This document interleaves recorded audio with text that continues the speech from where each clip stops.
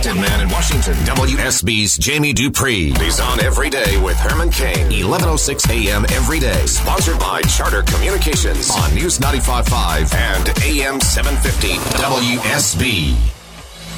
We are America, one voice, united we stand. Why do you have any belief that you stand a chance to win this nomination, let alone the presidency? Most of the people that are in elective office in Washington, D.C. have held public office before. How's that working for you? Herman Cain, Solutions for a Better America.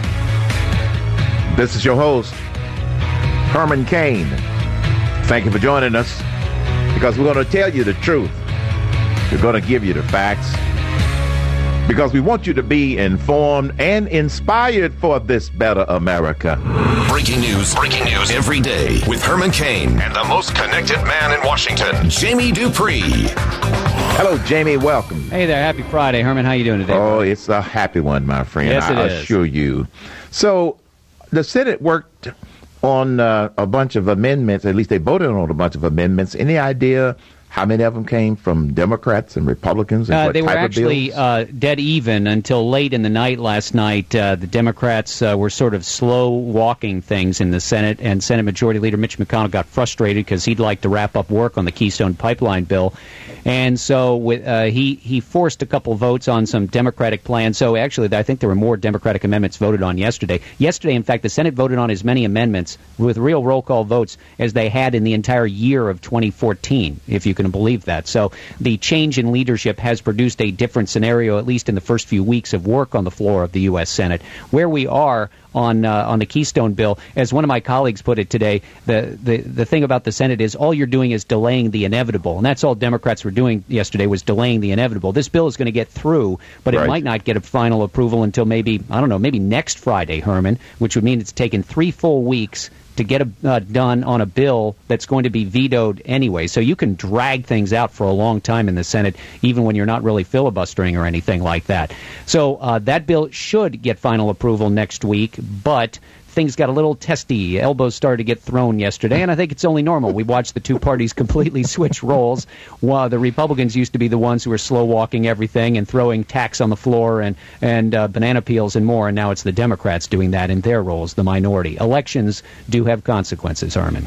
Is there a little yellow line right down the middle such that, they don't bump into each other when they get too close to elbow each other? They're all smiles about it. They all know what's going on. It's a bit of theater that they're all playing, and the outrage sometimes is real, but sometimes it's feigned as well. Last night, Senator McConnell really aggravated Democrats when he wouldn't even let a few Democratic senators have 1 minute to explain their amendments.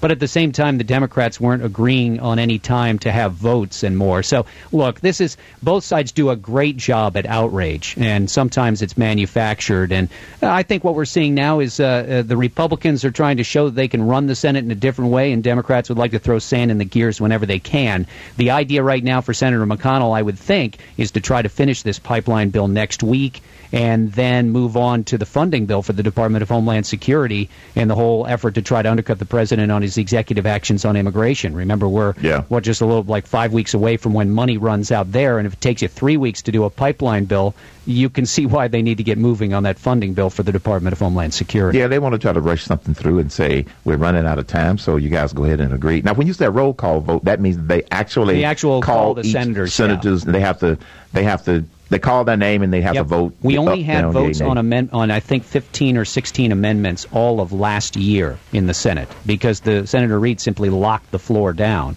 And this time when they started off on this bill, they allowed anybody to offer anything. And I thought it was really interesting because, that gives Democrats a chance to offer any amendment they wanted to. Remember earlier in the week they tried to set that trap for the GOP on climate change. Yes. But nobody took any time to offer like a real climate change amendment or, a real nuts and bolts amendment.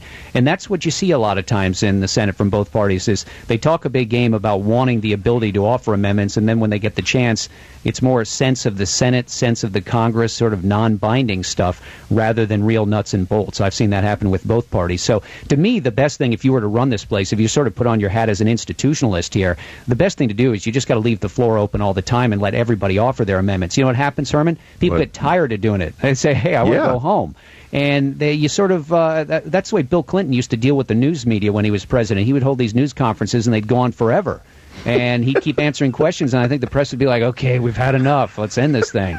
Wear him down. Yeah, you wear them down. I think the same is true. It's sort of hard in politics because, there's always somebody new and fresh that can come out and cause some trouble.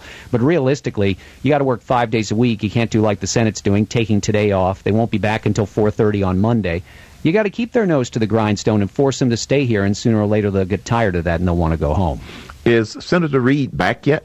He came back for a part of 2 days this week, but it was sort of ironic that yesterday in all those votes he was the only one who was absent. He's still not 100% by any means. In fact, he's going to have surgery on his eye on Monday that was damaged, and there's still the threat that he might lose his vision in that one eye.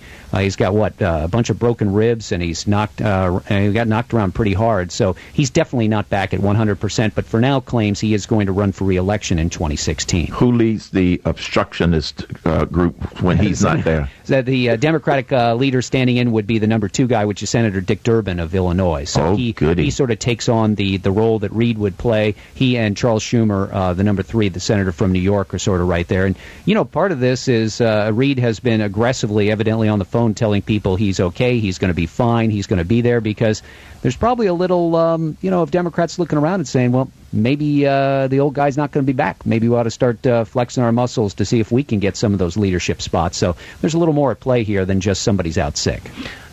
What's in the GOP border security bill?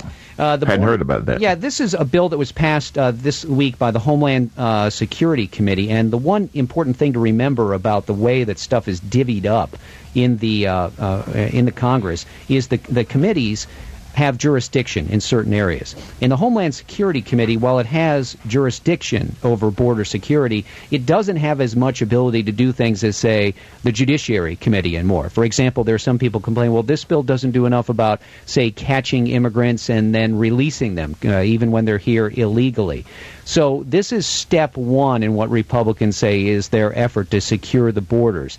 This bill that they proved basically allows, Republicans say, that it would allow the U.S. to gain more operational control of the border by forcing the Border Patrol to do more, completing all the secure fence, I think the 700 miles of fence along the southern border, doing an area-by-area analysis of the threats and needs along the border and figuring out how best for the Border Patrol to deal with that.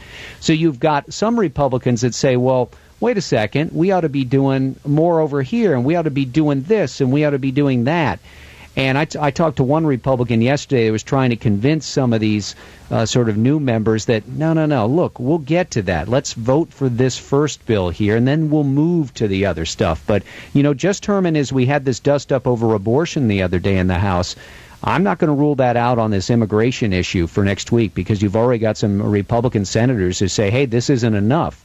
But at the same time, I don't think GOP leaders want to put together a giant bill. You know what I mean? Yeah. They don't want to stuff everything together. They'd rather go step by step. And so I think it's hard for some of the new people who've been elected in this last election and the election before to sort of get a sense of, okay, you can be a big voice, you can get out there, but at certain times, everybody needs to jump on board with what the party's doing and move forward, rather than threatening not to vote for things.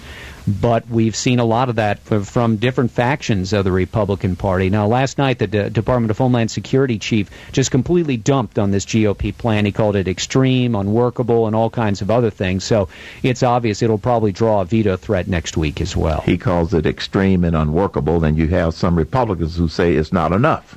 Exactly. Wow. So once again, everybody looking at the same thing and coming to, shall we say, much different conclusions about it. That'll be the big thing. That the House is only going to work Monday, Tuesday, Wednesday of next week, because House Democrats have a retreat Thursday and Friday. So that'll be the big bill that Republicans try to get through, most likely on Wednesday, Herman. Gotcha. The invitation on the part of Speaker Boehner to Benjamin Netanyahu and the administration's reaction with respect to, well, the president not even going to meet with him while he's here. Is this getting a little petty? Well, I guess it depends which side you're on. I didn't realize that even when the Congress offers to a world leader to speak before the Congress, at least this administration says what you're supposed to do is it gets signed off by the White House as well for coordination purposes. That wasn't done. I think what it may show more than anything is that Republicans are trying to flex their muscles a little now that they're in charge of both the House and Senate when it comes to foreign policy, and especially on the issue of sanctions against Iran, which there's certainly a battle going on between the administration and many members in both parties, frankly, and they would align themselves much more with the Prime Minister of Israel. So he's going to come here. It's going to be in March now, and also participate at the big AIPAC conference, the Israeli Lobby Conference, but he's evidently not going to meet with the president at that time. I see.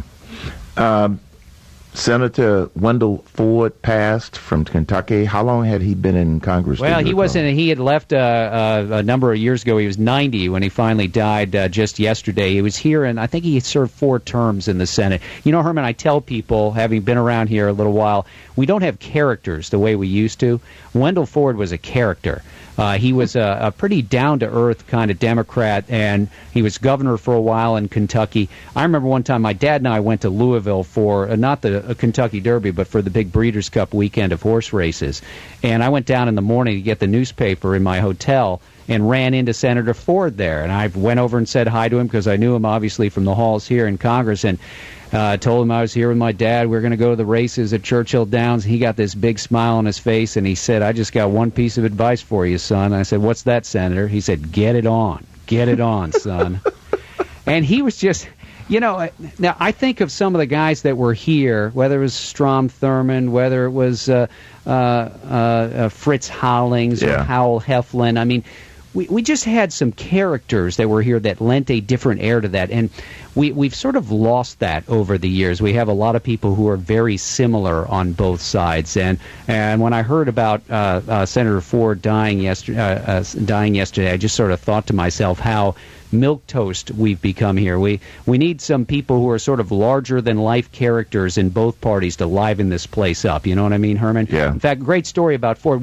Remember Paul Wellstone, the very liberal senator from Minnesota? Yeah. When Wellstone got here, he didn't even own a suit. And Wendell Ford went and had his measurements taken and bought him 2 suits. Said he got to dress up to be in the Senate. That's pretty classy. Well, like you said, don't have enough characters because too many of them are too stiff, too afraid. Got to be politically correct and all of that kind of stuff. Yeah, I think there is a little of that. Have a good weekend, Herman. We'll have, I think, some interesting news next week. You too. You're listening to the Herman Cain Show. Breaking news, experience, and insight. Herman Cain brings it to you every day on the radio and at HermanCain.com. Coming up, Rapid Fire, 877-310-2100. 2100.